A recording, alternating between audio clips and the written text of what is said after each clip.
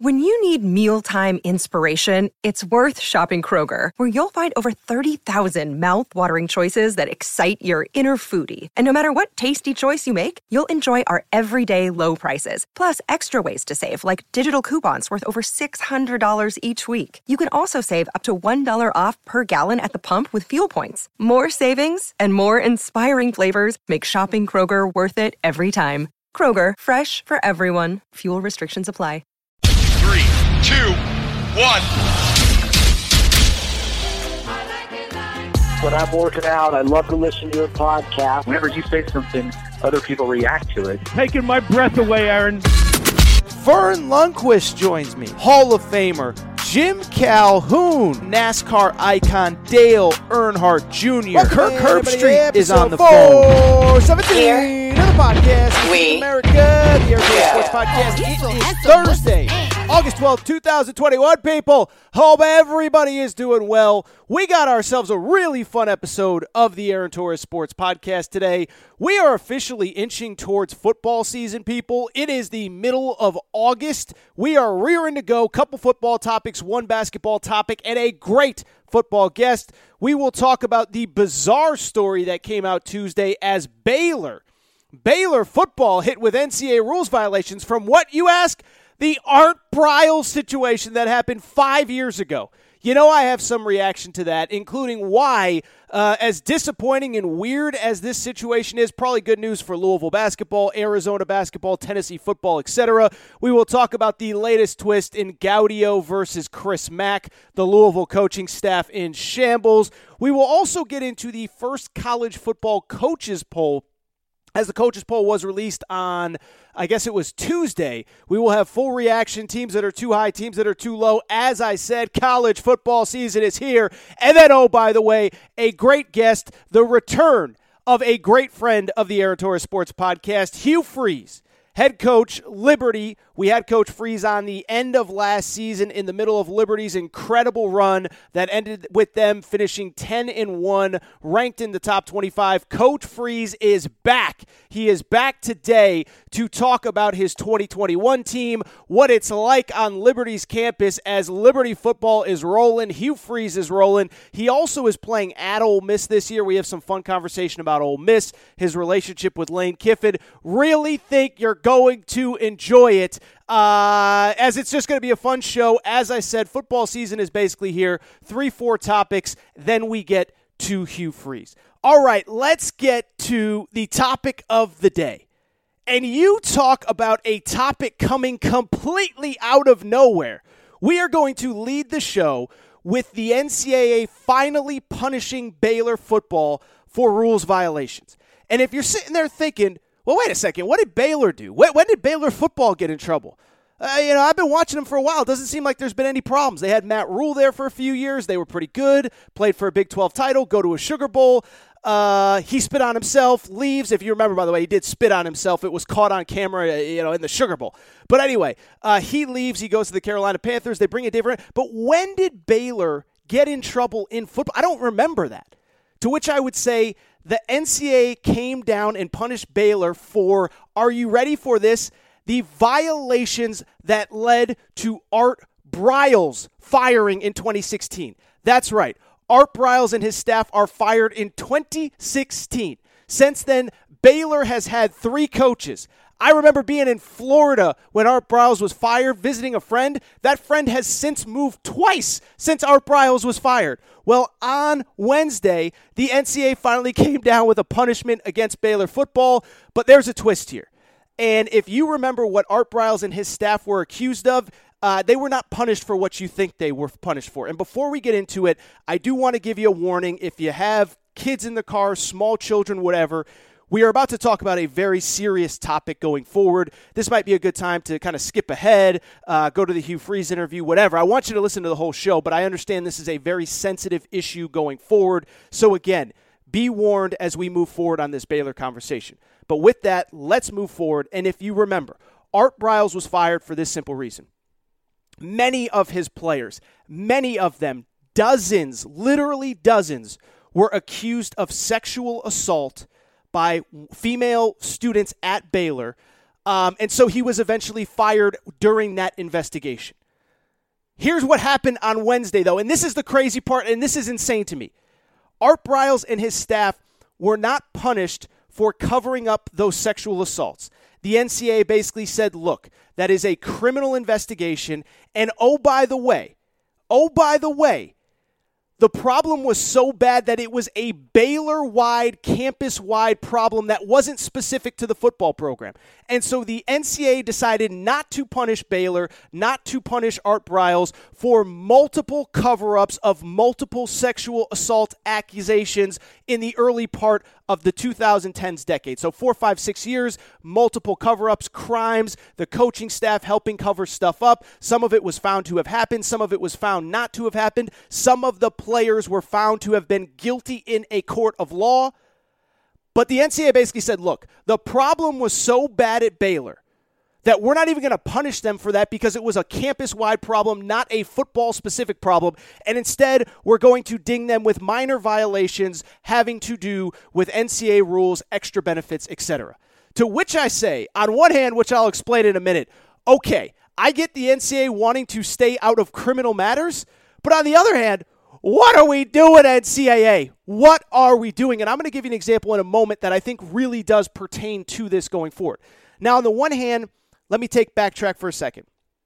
Let me say that I do think in some cases it is weird when professional leagues, the NCAA, college conferences get involved in criminal matters, okay? I'm going to step out of this Baylor bubble for a minute, and I will give you another example. Remember about 4 or 5 years ago, Ezekiel Elliott was accused of a crime? And remember the NFL, did its own investigation outside of the criminal investigation? If you remember, the criminal investigation ended with Ezekiel Elliott not getting charged with a crime. In other words, the criminal justice system said that they didn't have enough proof to give charges to Ezekiel Elliott, let alone bring him to court for a crime. Yet the NFL did their own investigation. The NFL's own investigator said the same thing. I don't think we really have enough to punish Zeke on this. And Roger Goodell suspended him for 6 games anyway. And so I bring it up because it always is weird with that fine line and that fine balance of how far can a conference or sports entity go, a league like the NFL go when it comes to criminal matters. I understand that part, and in some ways I will recuse the NCAA for this decision. But at the same time, you talk about selective punishment from the NCAA. Give me a break. And let me give you another example. Think about what happened at Baylor. Think about the fact that multiple football players were accused of sexual assault and multiple football coaches were accused of covering it up. Think about the fact that some of those players did serve jail time. Some of those players were found guilty in a court of law. Now, all of them weren't. You can go read about it if you really want to. I'm not saying every single player that was accused of something was guilty, but enough were, and the coaches covered it up, and the coaches in some cases brought these kids in after they had committed crimes at a previous place. There was a very famous case of a football player at Boise, gets thrown out for domestic violence at Boise State. He comes to Baylor, commits a crime, goes to jail, and Art Briles knew about the previous crime and took him anyway. So think about the fact that the NCAA felt that they could not punish Baylor for Art Briles and his staff's decision to cover up a lot of these allegations, okay?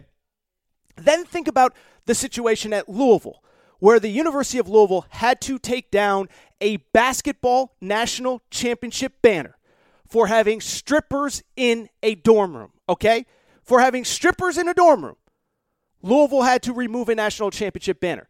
To which I say, and this proves that the NCAA is so weird and so selective in how they decide to punish and what they decide to punish for. Think about that.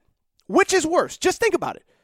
Actual sexual assaults that happened and then are covered up by a football team, or strippers in a dorm room.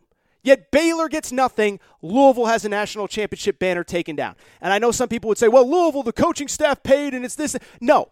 Let's just be honest. Let's think about it. Let's use our big boy thinking hats, big girl thinking hats. What is worse?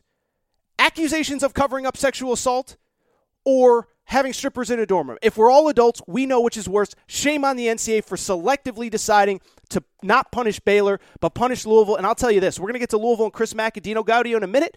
But if I was Louisville's administration, I would wait till the current investigation was done. The current investigation is into the program. And if I was Louisville, I'd put that national championship banner back up. And I would say, you want to come get us? Come get us. But if you're going to let Baylor let their coaches cover up all of these crimes, yeah, we committed crimes, but nobody covered it up. We admitted to it. We told you it happened.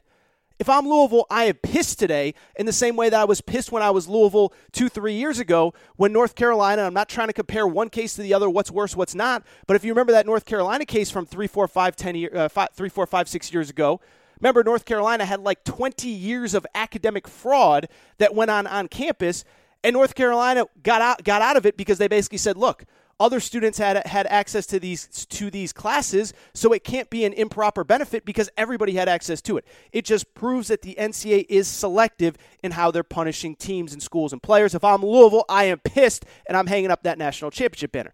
Now, in the bigger picture, let's put aside the sexual assault accusations, the accusations of cover-up. And let's look at the fact that Baylor was found guilty of impermissible benefits, and despite it, no further punishment, no bowl ban, no, limited scholarship reductions, limited recruiting restrictions, limited whatever. They're on probation, but nothing happens. Nobody else is losing their job. Nobody's getting fired. Nobody has to miss a bowl game. If Baylor goes 8-4 this year, they'll go to the Texas Bowl or whatever. You know what that says to me? Again, let's put aside the sexual assault allegations. It says to me, this is further proof that the NCAA is officially out of punishing schools for extra benefits violations. And if you want to compare, if you want to think about another situation, think about what happened with Oklahoma State basketball last year. Oklahoma State basketball was given a 1-year postseason ban as it pertained to stuff from the FBI case, okay? And when you think back to Oklahoma State a year or so ago, when they gave out a 1-year postseason ban, everybody in the media freaked out, myself included. I said, this is unfair, this is ridiculous. If you look at the facts of this case, the punishment does not fit the crime. So what does the NCAA do? If you remember, the NCAA basically allowed Oklahoma State to appeal it, and they never came down with a final verdict. And so Oklahoma State, with Cade Cunningham this past year, was allowed to play the regular season, play in the Big 12 tournament, and go to the NCAA tournament. And what that said to me, the NCAA is out of punishing for extra benefits violations. The NCAA has decided we don't want the backlash, the public backlash of punishing schools for extra benefits violations. And to take it a step further, now with the name, image, likeness rules in place, it looks stupid to punish schools for extra benefits violations. Happened with Oklahoma State, which was allowed to play in the tournament last year, and it happened with Baylor, which was found guilty. Again, they were found guilty on Wednesday of extra benefits violations. NCAA said, fine, you can still play in your bowl game. You're still eligible for the Big 12 championship game, whatever. Why do I bring it up? It is because today, in my opinion, is a good day for Tennessee football. It's a good day for Arizona basketball. And it's a good day, again, for Louisville basketball. Big topic on today's show, Louisville basketball. If you think about those three schools, they all broke NCAA rules in regard to extra benefits. And to their credit, all three schools punished the people that were guilty. In Tennessee football's case, it was Jeremy Pruitt. He was fired. Phil Fulmer, the AD, was also fired on top of that. Beyond that, in Arizona basketball, Sean Miller was recently fired. Obviously, Book Richardson, the assistant coach that was directly tied to it, actually served jail time. And Louisville fired Rick Pitino to bring in Chris Mack, and we are going to talk about Chris Mack in a minute. If I was those three schools right now, I would feel pretty good that I am not getting punished further by the NCAA. Because if the NCAA basically said, we're going to push aside all of the real serious allegations at Baylor, we're just going to look at the fact that you did give away extra benefits, but we're not going to punish you, that probably means they're not going to punish Tennessee football or Louisville football or Louisville basketball or Arizona basketball either. Doesn't make sense. Again, they don't want the negative PR. They don't want the negative backlash. And in the name, image, likeness era, it doesn't really make sense to punish people for giving out extra benefits when everybody's getting extra benefits now. On top of that, I would also say those three schools specifically did what they were supposed to do. They took care of business. Tennessee fired its football coach. Louisville and Arizona fired their basketball coach. And so I would feel good about those three programs, and I would fight it. Now, LSU with Will Wade, Memphis with Penny Hardaway, I would feel a little different there. But if I was those three schools, I would include NC State basketball in there, same deal. Fired Mark Godfrey. I'd feel good that the NCAA is just basically out of the punishment game, out of the rules violations game. Don't know if that's exactly how it's going to happen, but that's what I would do. And if I was Tennessee, if I was Louisville, if I was Arizona, I would fight, and say, wait a second now. Baylor did not get a postseason ban. Oklahoma State allowed to play in the NCAA tournament last year. You can't punish us. You shouldn't punish us. We did what we were supposed to do. That remains to be seen. But if I was Tennessee, Arizona, and Louisville, I would fight.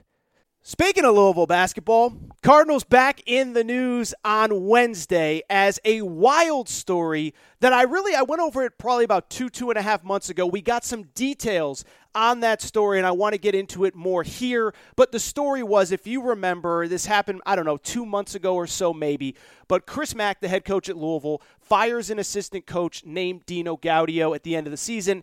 It happens. It's part of the deal. It's part of being in coaching. Just one problem. Dino Gaudio and Chris Mack are longtime friends. Dino Gaudio actually recruited Chris Mack when Chris Mack himself was a player 25, 30 some odd years ago. And then in a crazy twist, this is what happens. Dino Gaudio basically says, oh, you want to fire me with 1 year left on my contract, 1 year left till retirement? Well, guess what? If you don't pay me that last year, I am going to go to the NCAA and I'm going to go to the administration because I know we broke NCAA rules. Except Chris Mack one-ups him because Chris Mack, knowing that Dino Gaudio was going to be mad, was actually recording the conversation with Dino Gaudio, takes it to his superiors, and Dino Gaudio is charged with extortion in federal court. And so on Wednesday, we got an update. We got some details. Some files were released basically explaining how it went down, and we got some details. Now, it really started 6-8 months ago, maybe even a little bit longer, really about a year ago, where the rules violations Dino Gaudio references, he brings up apparently to Chris Mack many, many, many months ago. In terms of major rules violations, they're really pretty minor. One of them had to do with some recruiting videos that somehow, some way kind of, were somehow a violation of NCAA rules, but like not serious stuff, okay? Clearly not serious stuff, especially related to what we just talked about 3 minutes ago with Baylor. On top of that, Dino Gaudio was uncomfortable with some of the workouts that happened during COVID. My understanding, if you go back to the initial story, was that student managers were involved, so maybe there was an extra manager or two in the building when they shouldn't have been. The point is, these were not egregious rules violations, but Dino Gaudio kind of goes to Chris Mack during last season and says, look, man, I'm not telling you how to do your job, but I don't like the way some of these things are being done. Chris Mack clearly remembers that going forward because then this is what happens. Louisville plays its season. They are left out of the NCAA tournament. If you remember, they are the first team out of the NCAA tournament, 69th team in a 68-team field. Yes, I just dropped 69. No, it's not funny. Unless you're Rob Gronkowski, dropping 69 jokes is not funny. Louisville, 69th team in the NCAA tournament. They are out. Immediately after the selection show, Chris Mack calls a coach's meeting and basically freaks out, like any coach would. And I'm not defending Chris Mack, but any coach would. And he basically says, these players are terrible. I got to get me better players. We're pulling scholarships. I can't take this anymore. That's essentially what happens. Dino Gaudio actually goes to the defense of the players and says, look, we can't pull scholarships. Calm down, coach. We'll get through this, whatever. As it turns out, Chris Mack has already decided, apparently, that he is going to, not only is he frustrated with his coaches, but that he is going to shake up the coaching staff. And 3 days later, that is where the situation happens, where he goes to Dino Gaudio and says, look, I got to let you go, man. I'm sorry to do it. Dino Gaudio freaks out. Dino Gaudio threatens to go to the NCAA. Chris Mack is recording. That is how we got to where we are. But crazy story, and just a couple thoughts here, because on the one hand, I'm going to defend Chris Mack on a few things, because I think this stuff makes Chris Mack look really bad. I don't think it necessarily makes him look good, which I'll get into in a minute, but not quite as bad as you think, okay? First of all, in terms of Chris Mack saying he's going to pull scholarships, I'm just telling you, as somebody who has covered college sports forever, that is a conversation that I guarantee happens with every team on the wrong side of the bubble on Selection Sunday. It is a coach overreacting in the moment. I don't believe that Chris Mack was really going to tell players, you got to leave, your scholarship here is no good anymore. When you miss the NCAA tournament, when you are the last team out, you know what's going to happen. You freak out. this guy stinks. We're not good enough. I got to get me some dudes. It happens at every program in the country. It happens with every coaching staff in the country. I guarantee when Duke missed the NCAA tournament this past season, Coach K had a closed-door meeting with his staff and said, those guys sucked. What did we do? We got to figure it out. We got to make sure we get better players. And he may not have explicitly said we're pulling scholarships, but that to me sounds like a coach that was frustrated at the end of the season, probably no different than Tom Izzo, John Calipari, Coach K, basically anybody that had a frustrating season. So that doesn't really bother me. I know I'm supposed to get mad. I don't believe that Chris Mack was going to pull in 5 players and say your scholarship's no good here anymore. 2, on top of that, the recruiting violations, as I said, they're minor. If I was going to crush Louisville, I would crush Louisville. But in the grand scheme of recruiting violations, having an extra manager or 2 in the room during a COVID practice, I can't freak out about.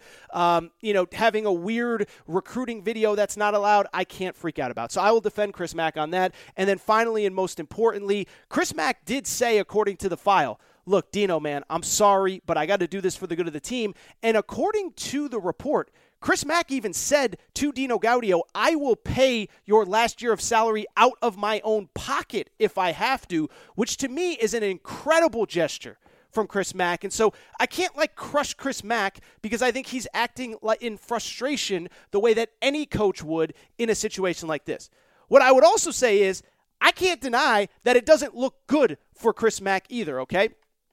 When I think about this whole situation, 3 things come to mind with Chris Mack. 1, he is, I don't want to say he's on the hot seat at Louisville, but the fans are really, really, really frustrated. I mean, you look at this situation where Chris Mack was supposed to be the savior, and I think you could argue, and people will get mad at me for saying this, but, there's people in Louisville that point blank want to bring back Rick Pitino. I go on a radio with Nick Coffey every single week who hosts in Louisville. There are people that want to bring back Rick Pitino. Chris Mack in his first year, kind of a weird year, taking over. There's that gap year after Pitino leaves and David Padgett is there. They go 20-14. 2020 was basically his only good team, and the NCAA tournament was canceled. And then this past season, they went 13-7 and missed the NCAA tournament. And so I'm not saying he's on the hot seat, but patience is wearing thin there, and so I do understand that it probably doesn't look good when he goes behind a closed-door meeting and starts blaming the staff and blaming the players for not making the NCAA tournament, which brings me to the second point. I sure wouldn't want to have to be Chris Mack and kind of, looking eye to eye with his players at the next practice, because whether these are conversations that happen behind the scenes or not in college basketball, I'm just going to tell you, it's never easy when it becomes public that you told your coaching staff these players are not good enough. And then 3, I think it'll be really interesting. Louisville has 2 new assistant coaches on their staff this year. I think it's going to be really interesting. If I was one of those 2 new coaches, I would not feel good about the situation. It's clear that to some degree Chris Mack is feeling heat. To some degree Chris Mack is unhappy with the state of the program. And if they don't win and they don't deliver this year, again, I don't know if he's on the hot seat. I don't know if he'll get let go. But patience is wearing thin there. So it's not a good time to be Chris Mack. I saw my buddy Jack Pilgrim say on Twitter that kind of on the recruiting trail this summer, it felt as though a lot of the goodwill that Chris Mack had built throughout his career is gone. Obviously fires an assistant coach. So it'll be interesting to see. One last little note on the Chris Mack.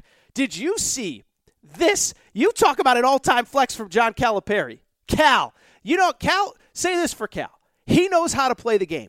He knows Calipari smells weakness in the water.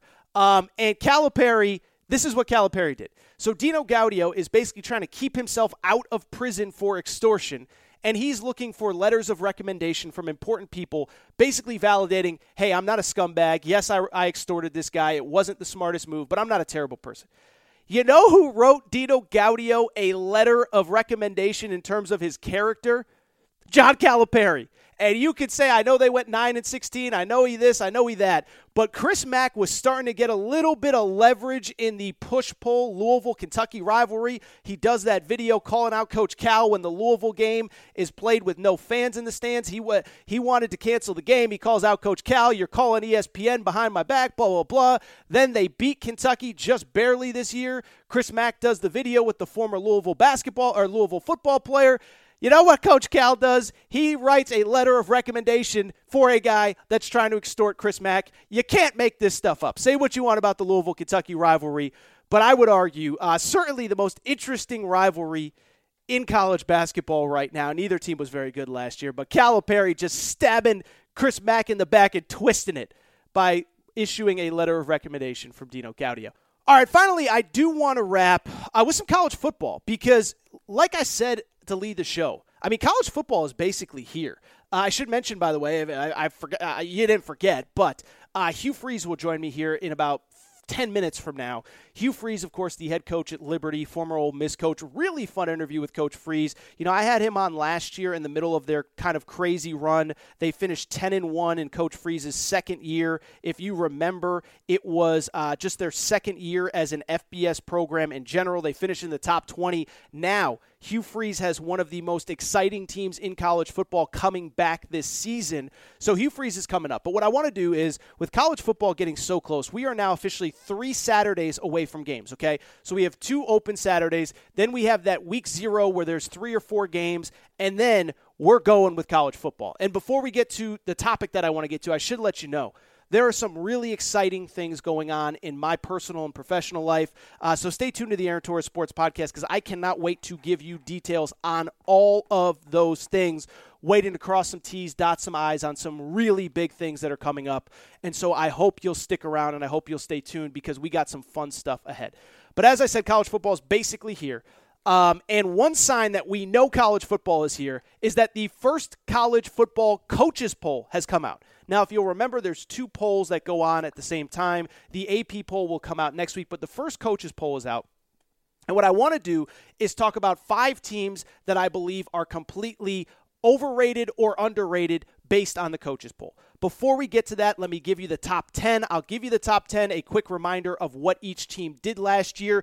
Again, it's like I always say, after a long summer, we talk college basketball, we talk the NBA, we talk the NBA draft, we talk transfer portal. It's time to get our brains back into college football mode. So first of all, here's the top 10 of the AP, what they did last season, and then I'll go through 5 teams that I think are overrated, 5 teams that I think are underrated.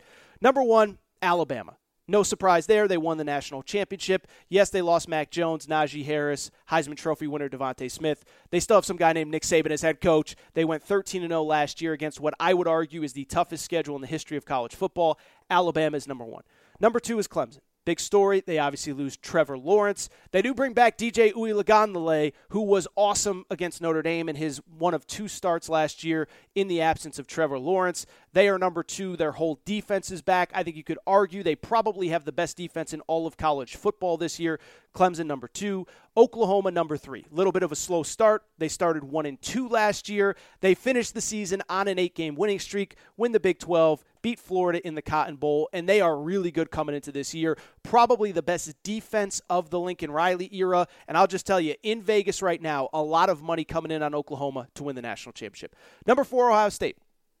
Ohio State, the big story there is obviously they lose Justin Fields. They basically have 4 5-star quarterbacks now competing to replace him when you add Quinn Ewers, the player who just reclassified this week. C.J. Stroud, a kid from Southern California, is probably in the driver's seat to get that spot. But Ohio State at number 4, Georgia at number 5. I've talked about it all summer. This is the year. Got to be the year. JT Daniels, USC transfer, is in at quarterback. They played really well when he got inserted late last year. They have to win this year. This is the year for Kirby Smart. Number 6, Texas A&M. Basically return everybody other than their quarterback, Kellen Mond, who is now with the Minnesota Vikings. Texas A&M finished 10-1 last year. They won the Orange Bowl. They were the 5th best team in the country, almost made the college football playoff, returned basically everybody on defense. Maybe the best defense in the SEC is not at Alabama, not at Georgia. It could be at A&M. Number 7, Notre Dame. Notre Dame, of course, made the college football playoff last year. They were part of the ACC last year.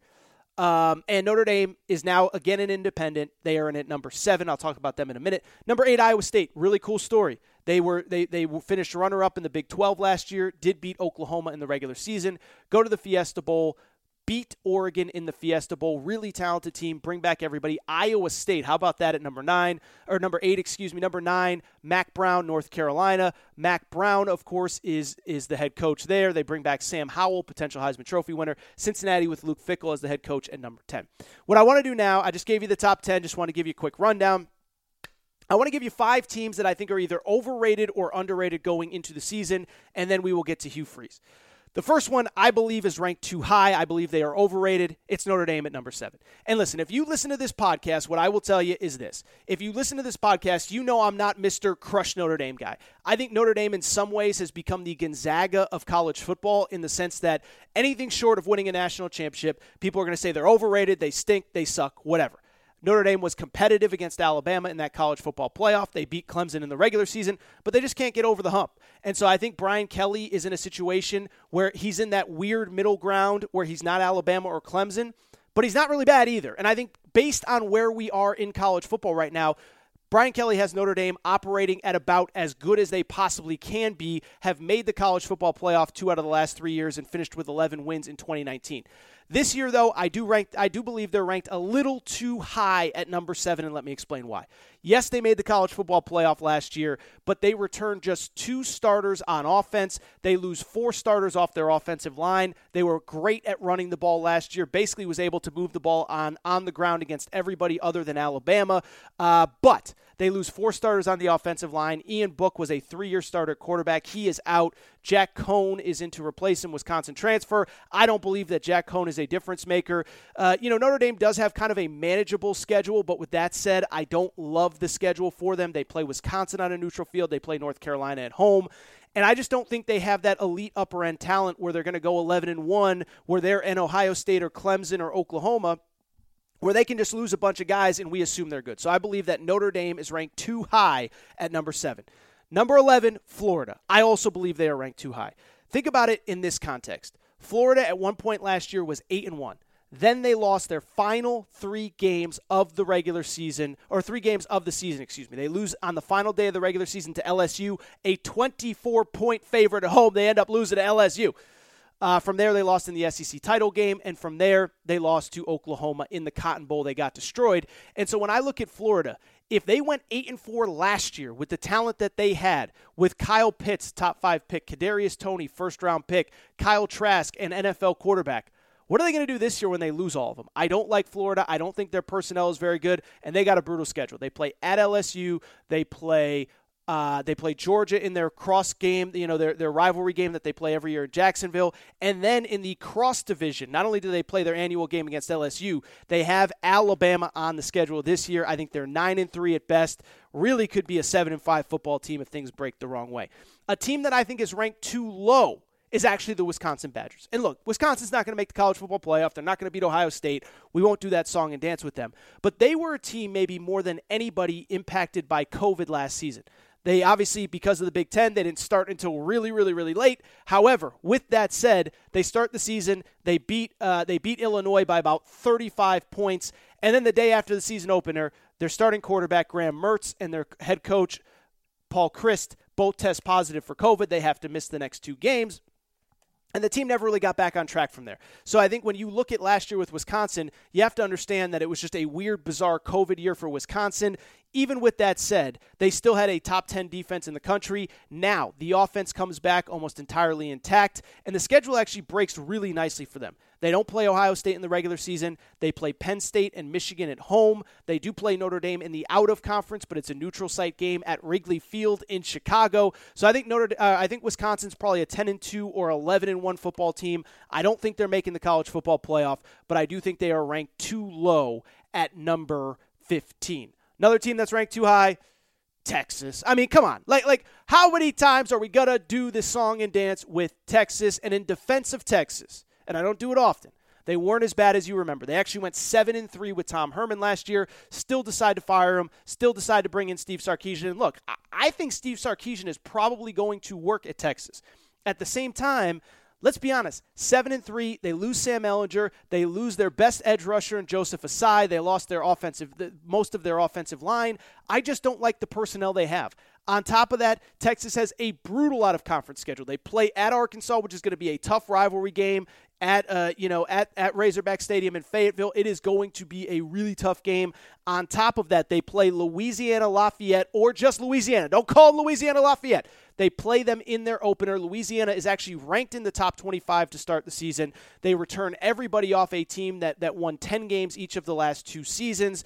One of the best group of 5 teams in college football. Texas could realistically enter Big 12 play at 1-2. At best, I think 2-1 is realistic. They're going to lose some games they shouldn't. They're going to lose to Oklahoma. Number 20 is ranked too high. Finally, the last team. How about the Liberty Flames? I think they are ranked too low because they're not ranked in the top 25 at all. And yes, we're going to get to Hugh Freeze momentarily. But before we get to Hugh Freeze, think about this. How are they not ranked? They went 10-1 last year. They finished ranked in the top 20, and they basically returned like 20 starters this year. I think it's 19 starters in total because all of their players took that extra COVID year. And so when you look at this team, 10-1, ranked in the top 20, 19 starters coming back, how are they not ranked? On top of that, I would say Coastal Carolina. Love Coastal Carolina. We had Jamie Chadwell on this program a few weeks ago. Coastal Carolina is ranked number 24. Hugh Freeze and Liberty Flames beat them last season. So I have Liberty as underranked and underappreciated, not ranked in the top 25. I don't get it. I believe that they should be ranked higher. But those are my 5 teams that I believe are ranked too high or too low. Notre Dame ranked too high at number 7. Florida ranked too low at number 11. Beyond that, Wisconsin ranked too low at 15. I would probably have them right around the fringe of the top 10. Texas at number 19, entirely too low. And Liberty, not ranked at all, is obviously not ranked highly enough. Other teams that kind of stand out to me, LSU, ranked at 13, feels a little high. If you remember, they had the worst defense in the Power 5 last year. Bo Pelini is fired. Their starting quarterback, Miles Brennan, just got hurt a few days ago. He might not be ready for the opener. And I just look at that team and I say it's a lot to expect them to go from as bad as they were last year to 10-2, 11-1 type season, especially because you always got Alabama, you always got Auburn, A&M, Florida on the schedule for LSU. Another team that I think is ranked probably a little too high, USC at number 14. I know they went 5-0 in the regular season last year. Yes, only 5-0. They only played 5 games. But come on, Clay Helton's going to figure out a way to blow it. Iowa probably ranked a little bit too low at number 18. They're a team that was really good by the end of the season. And that's really about it. So that's my reaction to the top 25. We'll talk about the AP next week. But with that said, it's time to get to Hugh Freeze, the head coach at Liberty. That's right, Hugh Freeze is back. A guy that I just love talking ball with. And he and I connected last year in the middle of Liberty's incredible 10-1 season.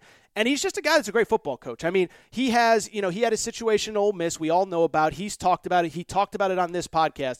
But what's indisputable is wherever Hugh Freeze goes, he wins. And he wins big and he wins quick. Liberty coming off a 10-1 year. As I said, they did beat Coastal Carolina in that bowl game.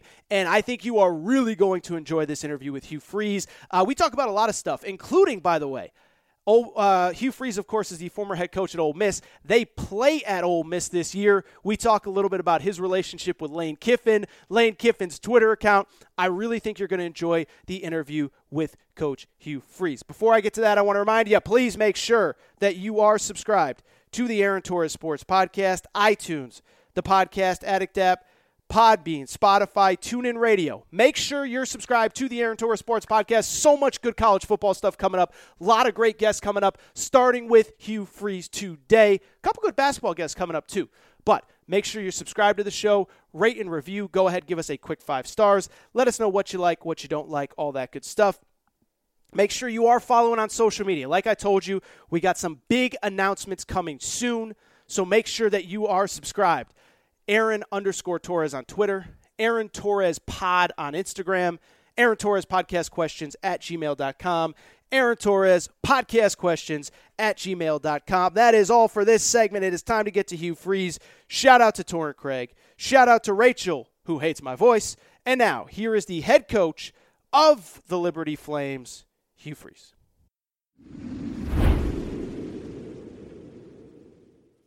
All right, joining me via Zoom, good friend of mine, head coach, Liberty Flames, coming off a 10-1 season. He joined me in the middle of it last year.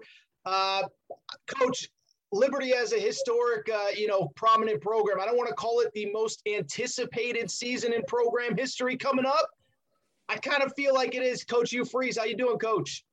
Oh, yeah, I think everybody feels that way, man. I don't First, thank you for having me, man. You've been awful kind to me and our program all through the season last year, and we're excited to get it started this year. And there are a lot of expectations, which that means we've done something right. So we embrace those and are excited about getting it going.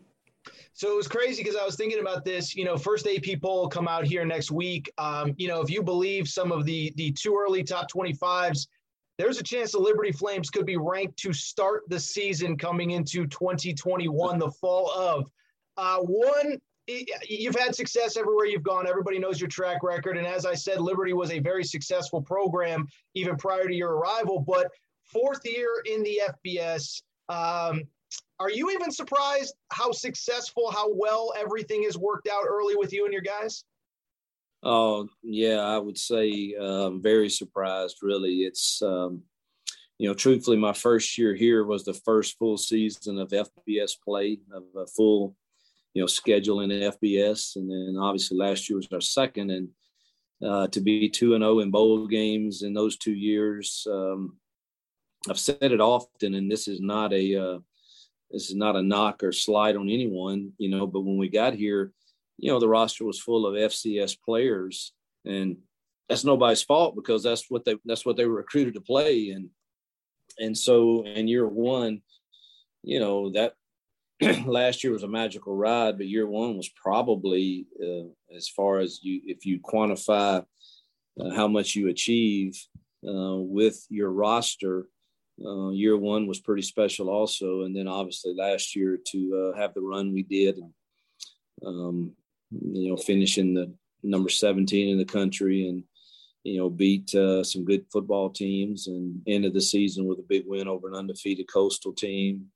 That was it was a special run. So yeah, I'm a bit surprised. We've been able to turn every program that I've been a part of fairly quickly, but this one, I think it certainly surprised me.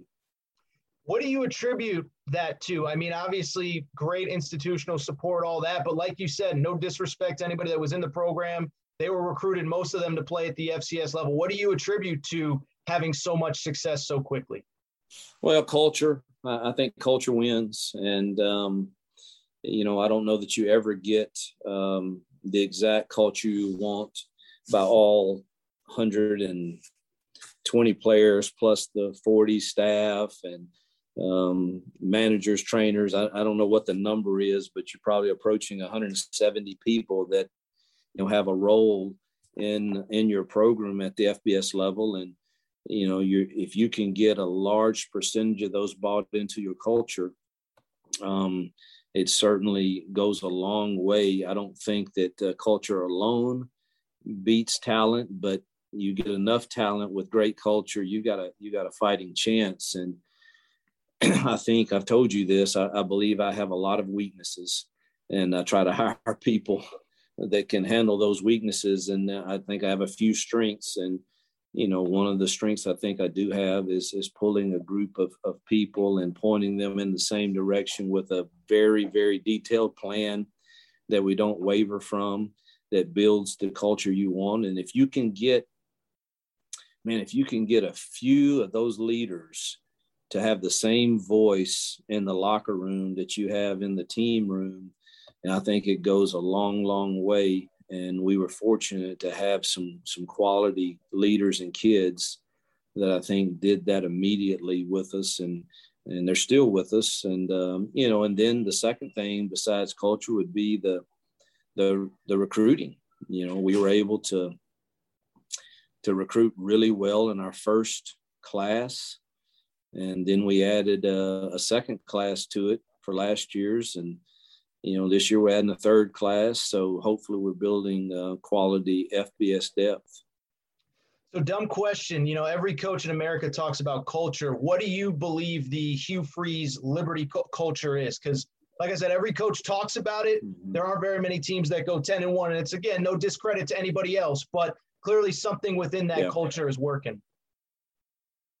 Well, ours is it's built on faith and attitude and mental toughness, and and love. Those are the four things that we talk about, and add integrity to that. Integrity being owning, what the film says, owning what the film of life says for your day. And then with those, once you establish those, it's really, to me, our culture is about chasing the standard. It's not about perfection. It's how well are we chasing that standard. You'll never hear me talk about goals of numbers of wins, or I just don't believe in that. I believe that if I can establish a culture that honestly chases the standard, whether it's academics, whether it's nutrition, whether it's the weight room, whether it's the way our practice habits, if I can get a group that really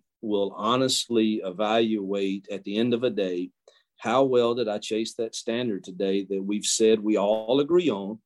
And once we all say we agree on it, then they give me that right to be the driving force behind that, to call them and to call myself out. There's days I look in the mirror at the end of the day and say, man, I didn't bring it well enough today in practice, or I didn't plan that period well enough, and the transition was awful, and that's my fault. And you know what? And having integrity of that is saying, I didn't get the standard exactly right today, but I'm on having the mental toughness enough to get up the next morning and do it better, and do my role and play my role in it.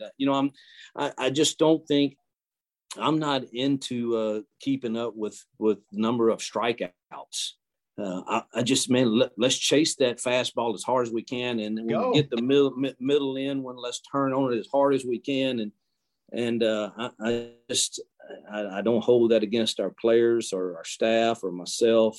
I've kind of learned that, a lot of different ways through my journey, but that if I had to sum it up, it would be just chasing the standard daily, and don't be result oriented. We can't get caught up in what the scoreboard may or may not say. We can't get caught up here with because reality is our schedule is different year to year right now with us being independent. And, 1 year 7 wins may equate to last year's 10 wins. And we may think, man, we accomplished more with 7 wins. And I'm okay with that, because I like putting us in those games that we are exciting to play. You're not going to win them all, but let's just chase the standard, and we'll leave the results to what they are. So I want to get back to your team in a minute, but you just mentioned the schedule. I saw today, I knew this before, but early November, you guys play at Ole Miss. What have you? I know, Coach.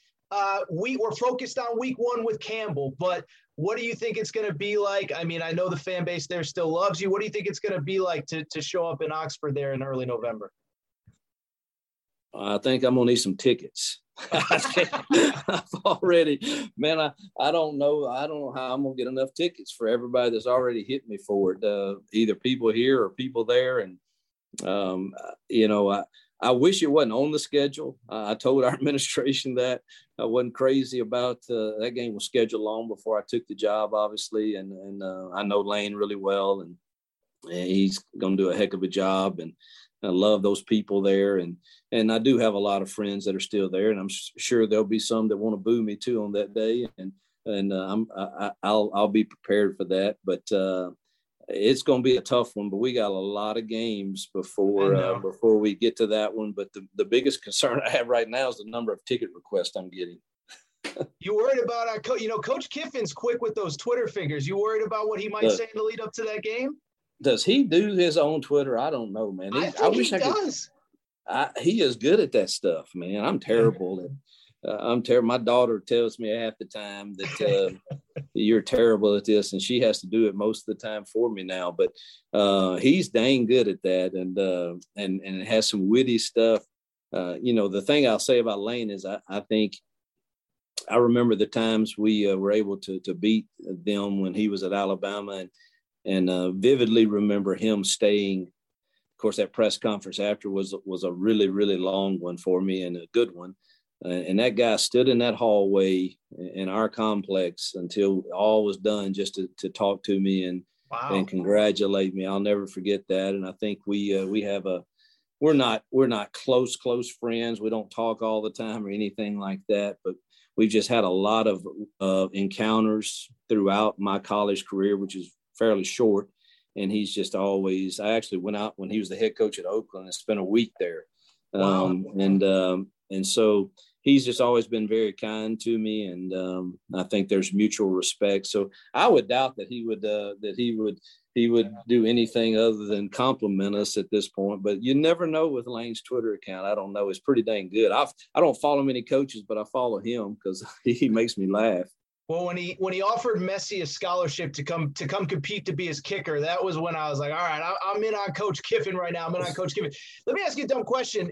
Since this conversation is taking a detour, he is an incredibly respected play caller, creator of offenses. You yourself are, whether it's him, whether it's – what is it like when guys like you get in the room together and you just go on the whiteboard, the chalkboard, whatever? Because whether it was with him in Oakland, whether it was in that hallway, I imagine those are some pretty exciting, conversations that we'd all like to be a fly on the wall for, I guess I would say.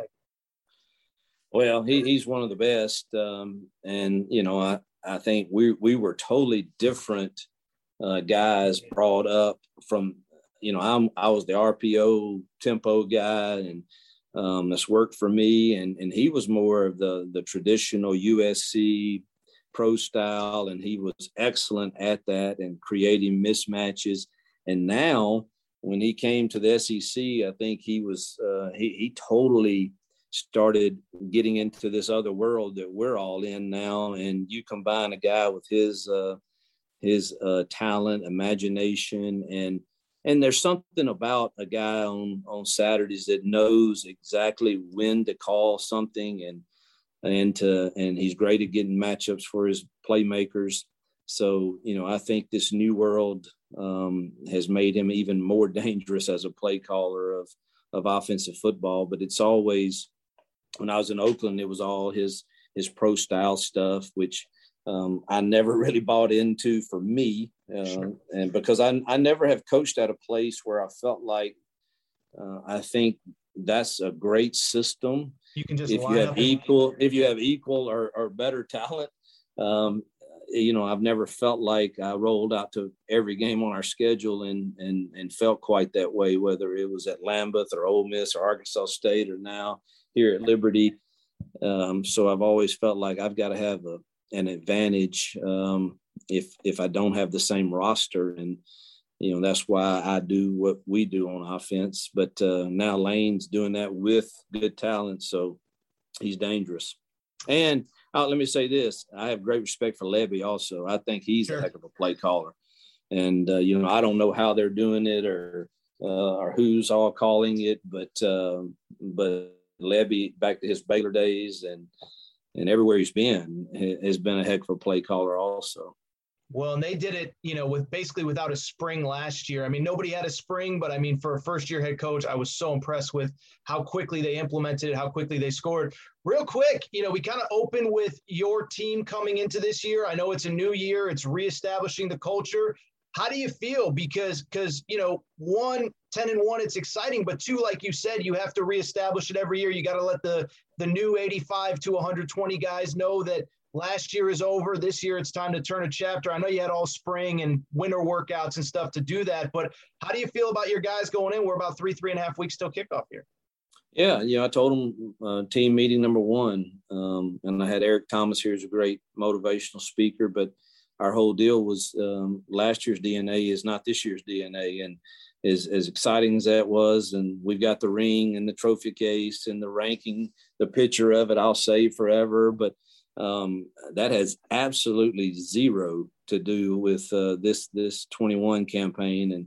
And so we've got to earn whatever comes our way. And certainly we will not be I don't know if we were last year or not, but I assure you, we won't surprise anyone when we walk out there on a Saturday now, that they'll have respect for our team and know that they have to play well, hopefully to beat us. And so we'll get the best shot, I'm sure, this year. So we've got to earn everything that comes our way, and it has nothing to do with last year's success.